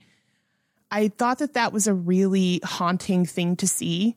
That was really powerful to show, because it just shows you the very bleak nature of what was happening to these people. And I just love how they showed that, and they showed it every time, and they showed it with children and women and older people and young men and whoever. They also showed it with her sister that died in the bomb. Whenever they found her body, yes, they still made it look like her body on a deathbed. Yeah, that's true. And then they lifted her up, and the back of her skull is just shattered. Yeah. But I loved it. To go with what you were saying, Heather, they still did that in that scene too. Yep. And that was really impactful. Because at first I was like, why does it look like a deathbed? And like, it was just one of those things. It's like, it's great imagery. It's very powerful. It's smart. It's well done. Yeah. Imagery. That is the word I was thinking of. Yeah. Yeah, it really is. And like, those are the moments when like you feel the impact of what the story is trying to say. And I thought it was placed well. It was done at just the right moments, you know, and I just really appreciated how they did that and how they were thoughtful and took care to show that and make that point in this movie. So yeah, I think you're kind of right, Sterling. There's not a whole lot to really necessarily spoil about the movie. It's just one of those where you got to watch it play out.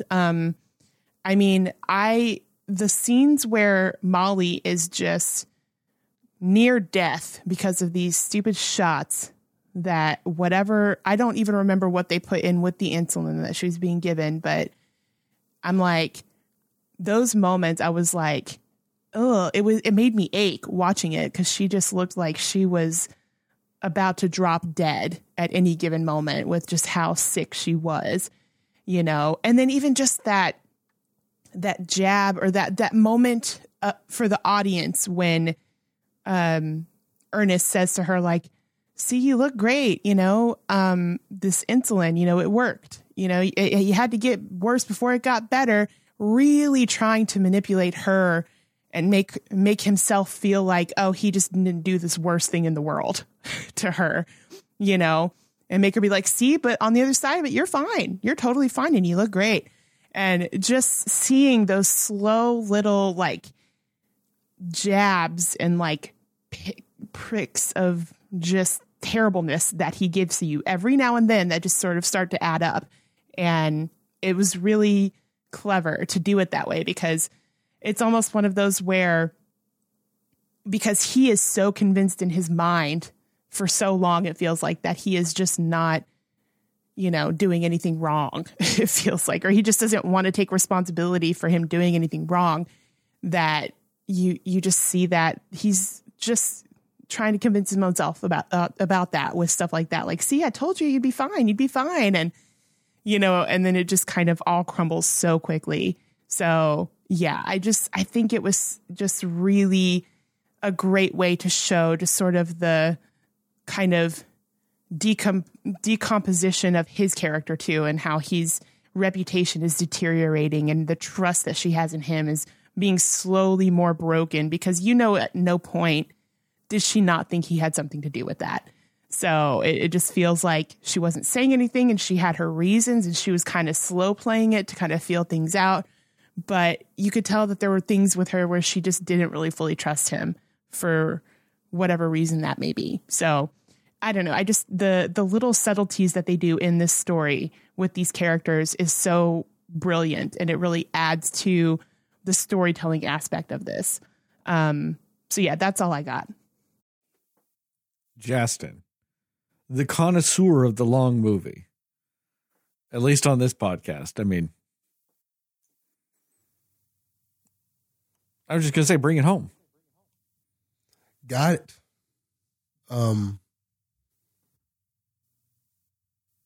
I feel like right from the outset, you get kind of the impression that Ernest Burkhardt, he was coming back from war. He was injured. So he's back just trying to patch his life back together. And, maybe he could have been a good person. Maybe he wouldn't have necessarily chosen this life path or, who knows. But it just seemed like from the outset, the moment that he got with his uncle and William Hale is explaining to him the way things work, it just seemed like everything was centered around screwing these indigenous people that were rich, somehow infiltrating them, somehow making money off of them, somehow capitalizing on their wealth, somehow befriending them or pretending like it was just right away. His uncle was trying to acclimate him to the culture of just basically blood sucking, these people. And and I love like the Tulsa, how they were, how there was kind of like this Tulsa comparison. And I'm not saying that what happened in Tulsa is necessarily equal to what happened here. I'm not going to try to say they're the same, but there are parallels where you essentially have these successful people of color, and then you have these white people infiltrating and destroying that in some sort of way. Now, granted, for lack of a better term, they were a little nicer in their methods here, where you're befriending, you're marrying, you're manipulating, you're doing all these things to appear like you're on the up and up. But really there is just this whole operation designed to steal from you, whether it's the doctors, whether it's the husbands that you're marrying, whether it's the bankers and the people telling you how much money they're going to allow you to take out and where you're going with the money and how much are you going to use for this, or your mom sure did use a lot to go to the grocery store. I mean, everything was set up to keep track of these people, to keep records of their money, to manipulate their money and basically control them. Give them the illusion that they were in control, but really me and my network of white people are controlling everything. Well, and it's the methodical nature of, we're going to take this movie, we're going to take this money, and we're going to kill you one by one as we do it. So that way, the money transfer part will be legal. They were weirdly concerned about making sure the money transfer part and the rights and all the money was legal, while they did all the illegal shit to then, once that happened, to get it. Yeah. And I mean, yeah. And I hadn't even got to the killing part yet, but you're exactly right. That's how it all fits together. Like, so you're doing all of this stuff. You've got this whole network set up to track to all of this stuff. And then you're killing them one by one. And I mean, just the level of infiltration, like when you look at William Hale and who he was as a person, like, you got to think about this, man. He learned these people's language. Like, they learned their language. He could speak their language. He knew about their culture and their traditions and everything like that, so that he could easier manipulate them. Well, take it one step further. There's a scene in this movie where the tribe is talking about how the white men are there to kill and steal from them. But he is so infiltrated into them and their culture, he's sitting in on the meeting as like a part of them. Yes. And he's which is sitting a great there, scene, by the way. Yes. Like how he's a part of them, like he's a wise man, a confidant, somebody who they can rely upon for decision making and everything like that. Yeah. He was like the ambassador to the white people but was cool. Yeah. Yeah. Like they weren't afraid to say, white people trying to steal from us. Right. And he'd be like, yeah, they are, man. And he'd be like, see, yeah. Our white guy says it's so. Mm-hmm. Yeah. Our trusted white guy is agreeing with us. Yeah. But he was that infiltrated in. That scene right there is one of my favorite scenes, just because it shows all the points you were saying, like amplified, that he is that inducted into what they do. But also like that scene is, what I love about that scene is the guy who, I don't remember his name, but the main guy who was basically monologuing during that was so believable and just so real. Like, you just feel like he's just a real everyday person that, you know, that's just his life, everyday life, living that. And like, he was just such a phenomenal performance in that moment. Yeah, I was going to give him a shout out too. Yancey Reed Corn, who played Chief Bonnicastle. You're talking about him, right? Yeah. Who was doing all the speaking and saying, yeah, when, you know, if it was up to us, we would just kill these people, but we don't know. Man, he was great, man. There were a few scenes with that council, and he nailed it on every one of them. And I loved him. I was like, man, dude, this guy, I could listen to him talk about this kind of stuff for 2 or 3 hours. I could just listen to him talk about this because he sounded so intelligent and proud and everything like that. And that's why, you just wish more and more that more of this story was from the indigenous people's perspective, because boy, they really seem to have a voice and meaning, and you just wanted more of them. You just felt like whenever you didn't didn't hear from them or didn't hear their voice, you just felt like it was missing, when you didn't hear it. As entertaining as the movie was, but he was great, and he was another gem in this movie as far as his acting and everything. He was excellent. But just you're looking at that level of corruption with this. And that's the thing. It wasn't, it would be enough if it was just the killing, but just the lengths that these people were going through. I mean, and so when these people are being killed, you have doctors manipulating the bodies so that it's harder to track and trace what's happening.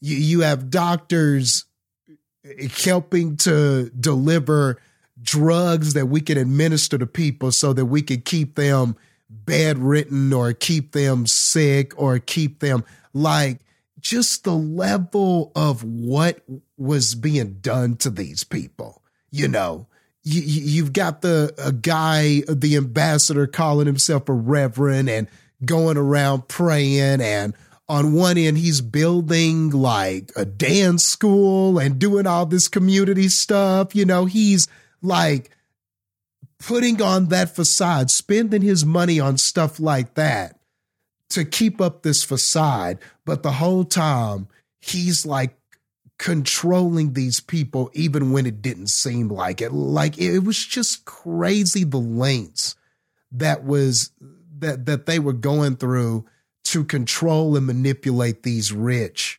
indigenous people. And man, it just makes you angry when you see what was happening. And when you look at Molly and what she must have been going through, she had so many family members, a mother, her sisters, father, and just to see them dying one by one. And it's not could this one have died of natural causes? Could this one? I mean, sisters getting shot just straight up in the head, just blown away. And then, just one person dying after another. And then the person that you have married, the person that you are giving your trust to, the person that you have feelings for and you feel like you love, is the one causing it.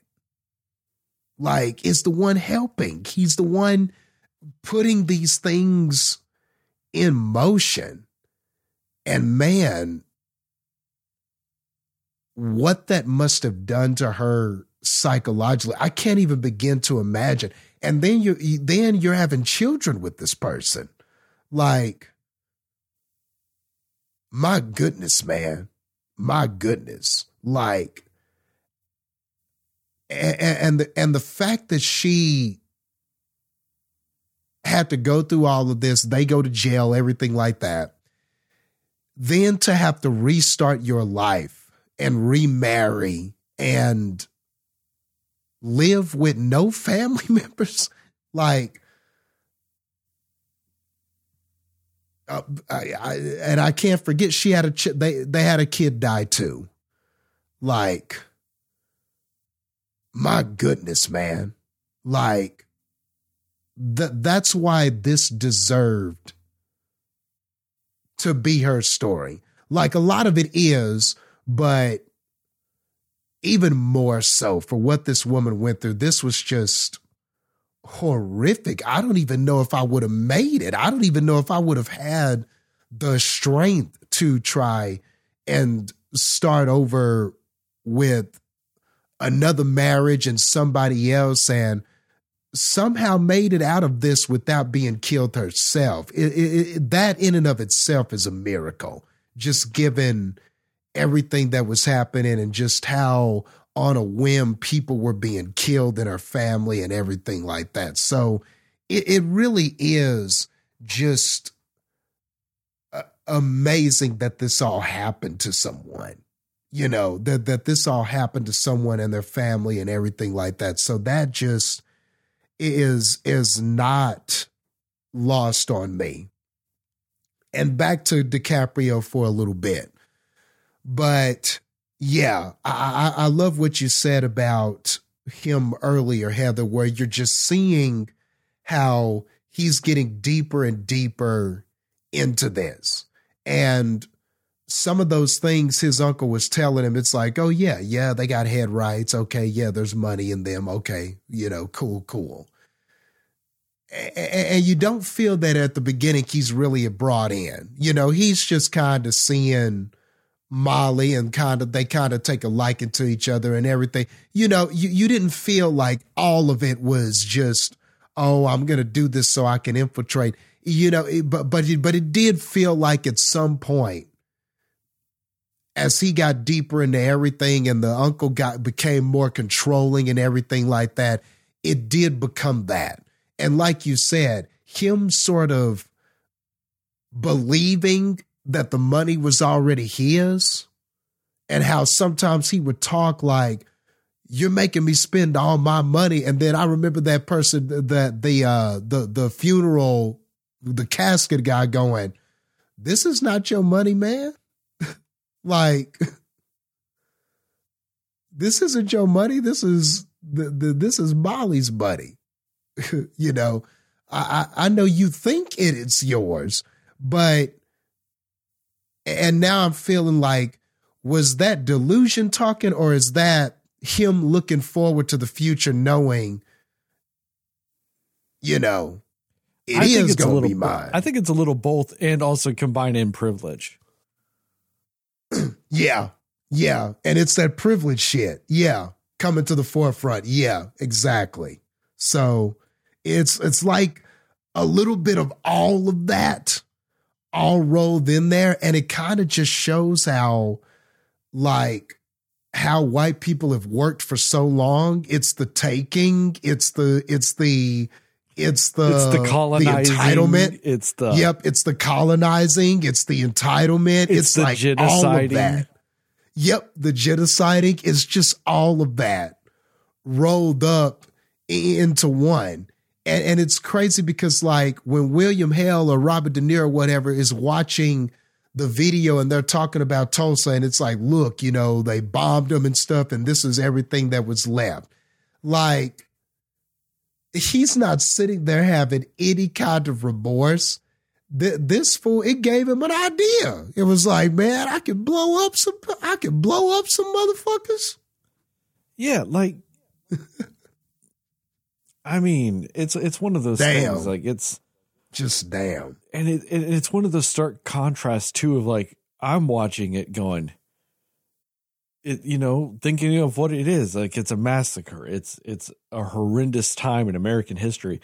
It's all of these things, and he's going, goals. Yeah.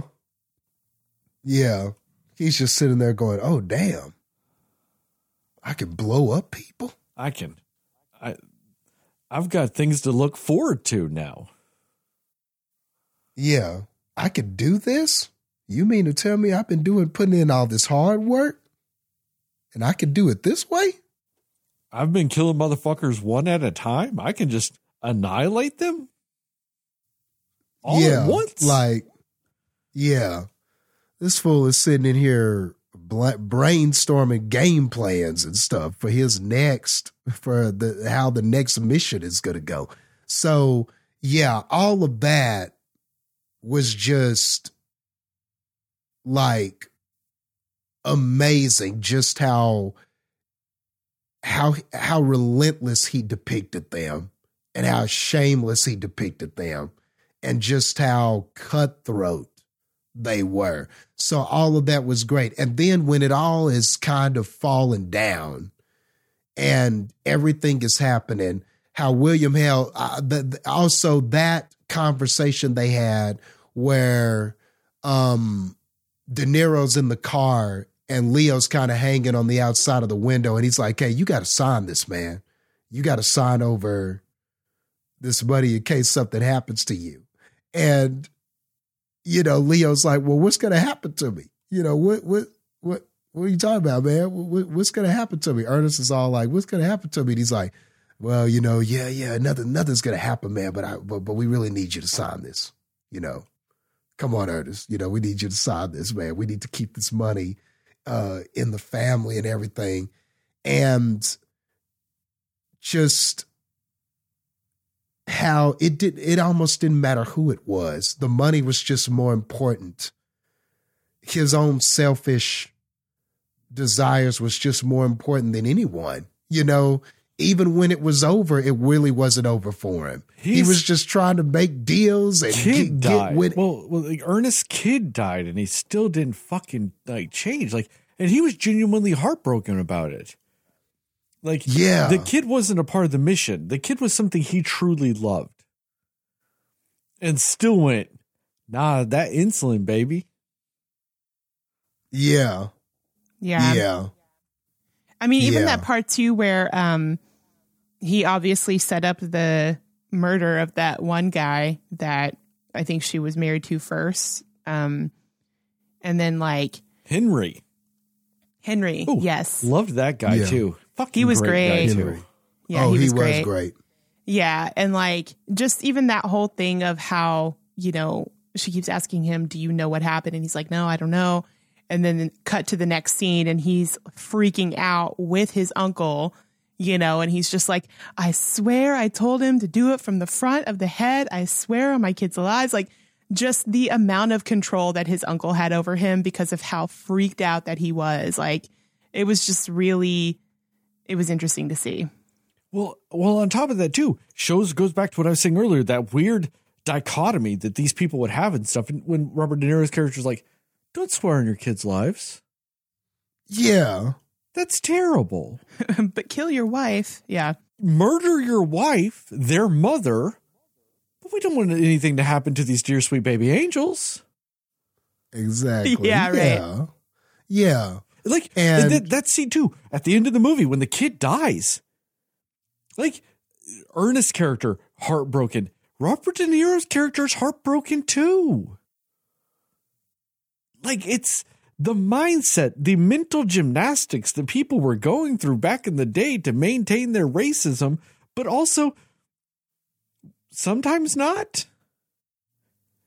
Yeah. The fluctuating like morals or whatever that they had. Yeah. And for William Hale, it's almost like, what is the means to the end? Because I remember whenever Ernest said, hey, me and Molly are pregnant, and he makes that announcement. And because that was something that William Hale wasn't anticipating, and now things kind of getting rocky because, you know, you having kids, and then that kind of makes the inheritance situation a little rocky. That look on De Niro's face whenever they made that announcement and everybody is clapping and going, yeah, congratulations. And he's like, that's great. Yeah. That's great. But like Robert De Niro, this is why he is so good, because wait, before you finish that, I want to just admit something. I had forgotten how good that fucking guy is. Yeah. He's done all this Bad Grandpa, Meet the Fockers, having a fucking claymation face in The Irishman. I had forgotten how good of a fucking actor that guy can still be. Don't get me wrong. I remembered how good he was. I didn't think he had that dog in him, though. Well, he was barking though on this. And I feel like Martin Scorsese and Robert De Niro made this movie their personal mission to tell me how fucking wrong I am about them. They may have, bro, because He didn't have no CGI here. But boy, you want to talk about somebody. He's already acted. So he's pretending to be excited about a baby that he is not excited about, but still was acting in a way to where you could tell that he could not hold, like he could not make a face that didn't say he wasn't excited about that child. Yep. Like, I hope I said that right. He acted acting whilst also acting. Like, yeah, he did an acting triple dip. He did. It's like a triple layered thing he was doing there, because he's acting like caring, but he's also has to act in a way to where you can tell that he cannot fully pretend that he wants that child to be born. It's the hardest thing for me to explain, but as hard as it is for me to explain, but as hard as it is for me to explain in words, that motherfucker did it and nailed it. Yeah. And absolutely nailed it. And I was like, oh my God, he is seething. Like, you could practically see like the steam coming out of his head. Like what the hell is my nephew doing having a kid like this at this time? And it was all on his face over a layer of him trying to pretend he was happy about it. Like, it was excellent, just excellent shit, man. Like, it is all I can say. So that was just another standout scene from me, from Robert De Niro. To all the cinefans out there, and to my fellow cinema slayers and moviegoers out there, you know, in general, you're welcome. Because like I said, I think they made this their personal mission to say, fuck you, Sterling. And we are all the better for it. Yes. Because it does, it feels personal. The self-awareness, yeah. Because I could tell when I started my little thing, because I was wording that specifically to make people think I was going to come in and be oh so contrarian and just bomb this movie. Because that is almost expected out of me with this.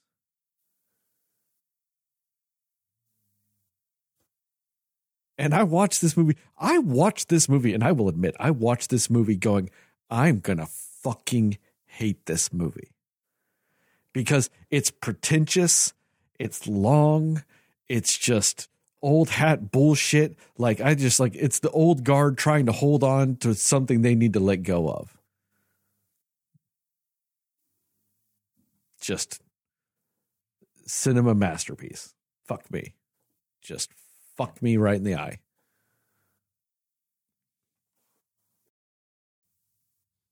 Man, well, I'm not going to follow that with anything. I think I'm done. I mean, this is just it. And like you guys said, it's hard to spoil anything. Of course, we could sit here for another hour and talk about events and things that happened and and how horrible the killings were and all this other stuff. But like scene transitions that were well done in this. But I mean, really, it's one of those, you have to see it to believe that these words we are speaking are correct, you know? Yeah, you just need to go watch this shit. It'll be on Apple TV Plus at some point. If you have iTunes, you can just go and buy it. That's what I did. But yeah, you need to see this movie. If you claim to be like a movie lover, even if you don't think that this movie's going to be your cup of tea, you should watch it. Give it a shot. Yeah, definitely. Yeah. It might change your mind. This movie might change your mind on what you think your type of movie is. Because it's that damn good. Friend of the podcast, Alejandro, was like, I've watched this 3 times. I can't wait to watch it again. And I was like, Bullshit. I'm going to hate watching this movie once. Now, I still don't agree about the whole watching it 3 times. I need to watch it a 4th. But I was wrong. I'll admit it, I was wrong. I was hella wrong. I wasn't even just kind of wrong. I was hella fucking wrong. Man, that's 12 hours and some change if he watches it 4 times. That's more than half a day. That's about as much time as I spent watching Zack Snyder's Justice League, though, the Snyder cut. Because I watched it like 3 times just trying to figure out why the fuck anyone liked it. I just kept watching it going, what the fuck am I missing? And I'd never figured it out. Just never did. Oh, man. Oh, fuck me. I'm fucking stupid half this damn time. Why do I do that? Why do I go, I hate long movies and I don't like this shit. And I just keep watching it over and over again to just see if I miss something. Because everybody's just loving it. What is it? You're a sadist or you're a masochist? What is it? Masochist. That's the one I'm looking for. Oh, my fucking iTunes reads as a fucking masochist. You know what fucking movie I bought a couple of weeks ago and watched? Ghosts of Mars. Oh, man. Oh, my gosh. You want to know what's really fucked up about that? I kind of dug watching it. Yeah, there's something about you and you just... And it's because people just... I must hate myself a little bit because I enjoyed watching Ghosts of Mars. Do you know who has gotten way better at acting than they used to be? Ice Cube.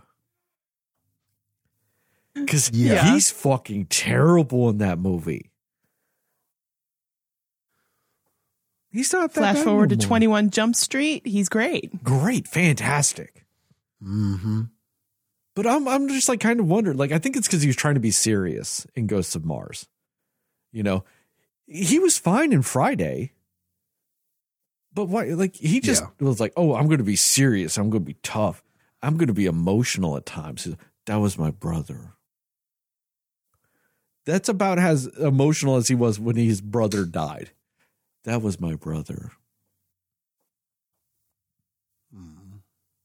But I'm not going to lie. The way that movie ends, when he's like, let's go kill some motherfuckers. I'm kind of sad there's not a Ghosts of Mars 2. Because he ends it so fun. I was like, where the fuck was this fun ass character the whole rest of the movie?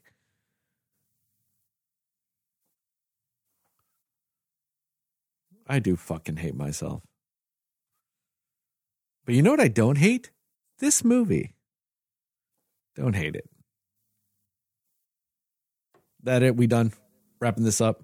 Yeah, another beautiful transition. Yeah. Yes. Way to bring it back. Fucking perfect. Swear to God, one of these days I might stumble on a transition, but you know what? Not today. On that note, thank you guys for listening to this episode of the Cinema Slayers Podcast. Check us out on the internet at www.cinemaslayers.com. Cinema Slayers Podcast on Facebook, Cinema_Slayers on Threads and Instagram, at Cinema Slayers Pod on both TikTok and YouTube. Shout out to Plug Migo and Mudo Cho for our theme song and logos, respectively. Give us a 5-star rating and review. We'd really appreciate it. Really help us out. Tell your family, tell your friends, tell your friends' family, tell your family's friends, and most of all, tell those dear sweet mothers, because dear sweet mothers love. It's a twofer. Lily Gladstone and Brendan Fraser. It has to be. You cannot mention Brendan Fraser if he's in something. He's great. I see no problems with what you said, Heather. Okay. Yeah.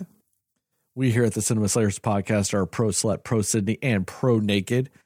And remember, you, yes, you cinefan out there, you are enough. And as I always end these podcasts, these TikToks, these YouTube videos, remember, according to Jastin, Moon Knight is a Best Picture winner.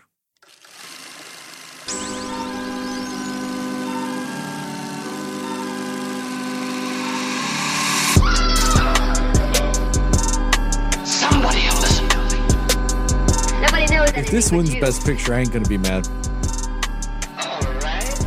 Are you ready? I'm actually kind of rooting for it to be. Cinema Yeah, Slayers. I hope so. I hope so. I didn't see all of the other options, but I did see Past Lives is another one that's nominated for that, at least at the Golden Globes. Past Lives would be I my hope that- preference, but Yeah. I ain't gonna be I mad hope at this that movie. Past Lives can It's at gotta get least something. win like something. Like maybe like Best is- original screenplay? Is that an adapted? Is that an original or I think adapted it's an original screenplay. Whatever. That it would be nice. I for it to hope win it's that. original because this is probably going to win Best Adapted. Yeah, you're right. That's a good point. Yeah, this is based on this was a book. So yeah. So hopefully original screenplay. I think that would be great. If it won Best Picture, I wouldn't be mad, but Past fuck. Lives should definitely It's win based something on for a the story. play, I think. Oh, Fuck. so they might be competing. Okay, Flowery Yeah. Moon, let it win Best Adapted, and you just fucking win Best Picture. Fuck off. Just do the right thing. The best picture ones right now are Anatomy of a Fall, Killers of the Flower Moon, Maestro, Oppenheimer, Past Lives, The Zone of Interest. Mm-hmm. At least for the dramas, that's what it is. I think I haven't seen three of those. I haven't Yeah. seen the Maestro, the first one you said, the Anatomy of the Fall, and the last one you said. Zone of Interest. Yeah. Yeah.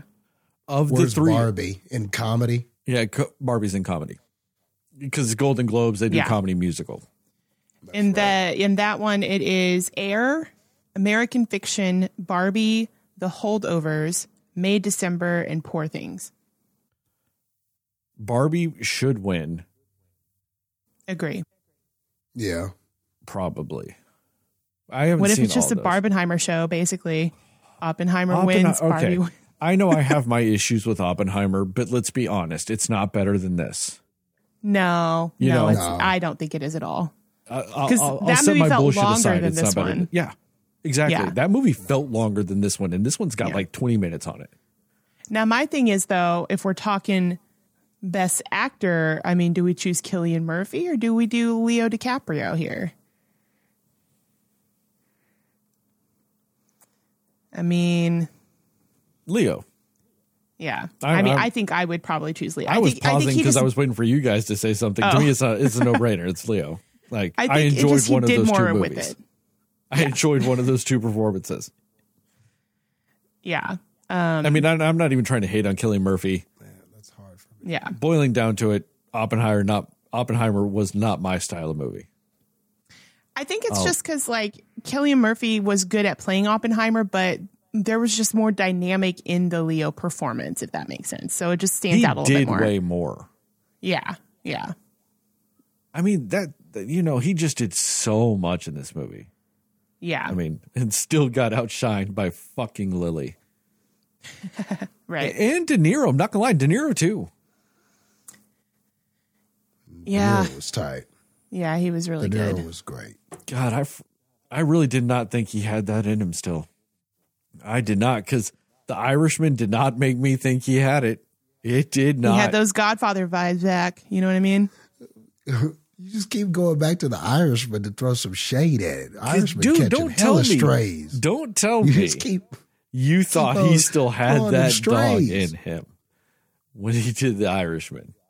You might disagree with me on the overall quality of the movie, but don't tell me that you thought he had a performance that just legitimately dominated like he does in this. And as far as I'm concerned, he never left, dog. I like the Irishman. You know what I'm saying? He never I was left. on the Irishman. He never left. Go watch Dirty Grandpa and tell me if he fucking left, Jastin.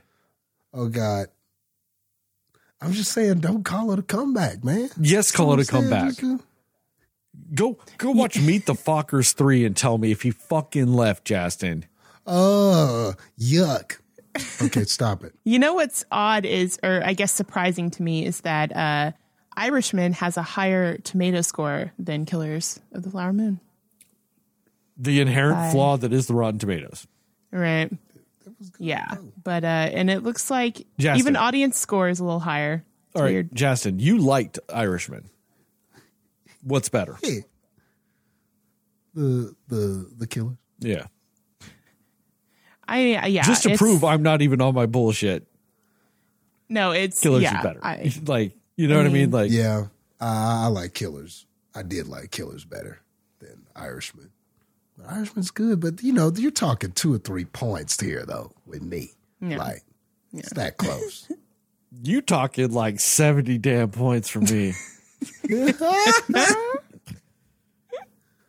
That's how you know this movie's good because I mean, that's You the comparison, and that was the last give Scorsese film. Another movie a whole ass passing grade with the amount of points difference between The Irishman and this for me.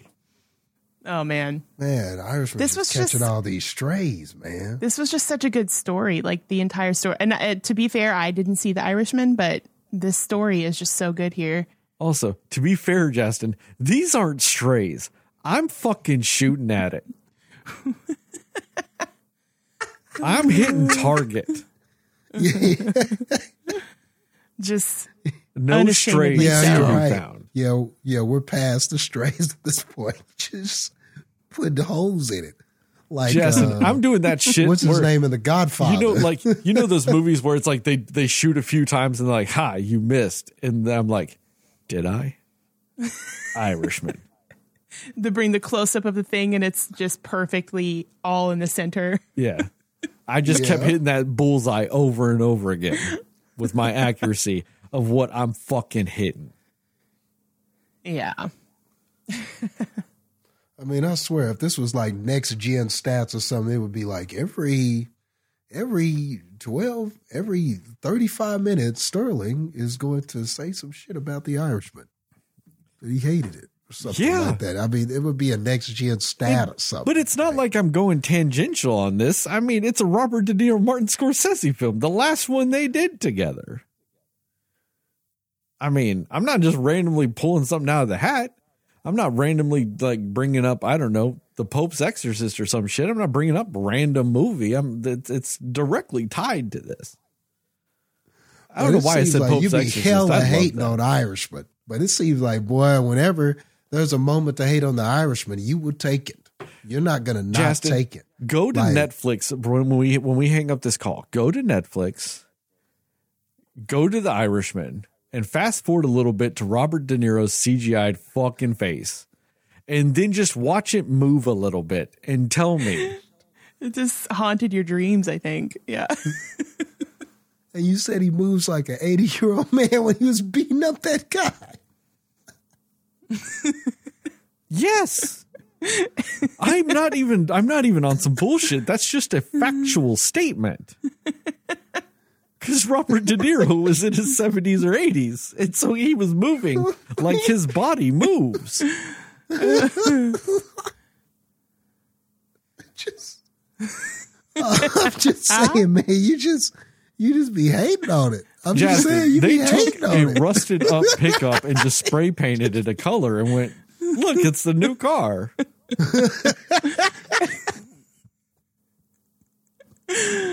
Oh no. It's just so much hate. It's just, I just feel like it's deep rooted. Justin, that's not even hate. I just said facts. That movie was a personal attack on him. It was. I know he just got so mad at it. He just hates it. So much hate. Like I said, Justin, just fast forward until you see a young Robert De Niro face and just hit play and tell me that those aren't the most unnatural movements on a young person ever. And it was a deeply flawed idea to film feel like that I need entire to do movie this. the way they filmed it. I want to see this now. I bet you could look it up on YouTube and find that clip. I'm saying go to the source. Oh, God. Oh, man. All right, I'm out of here.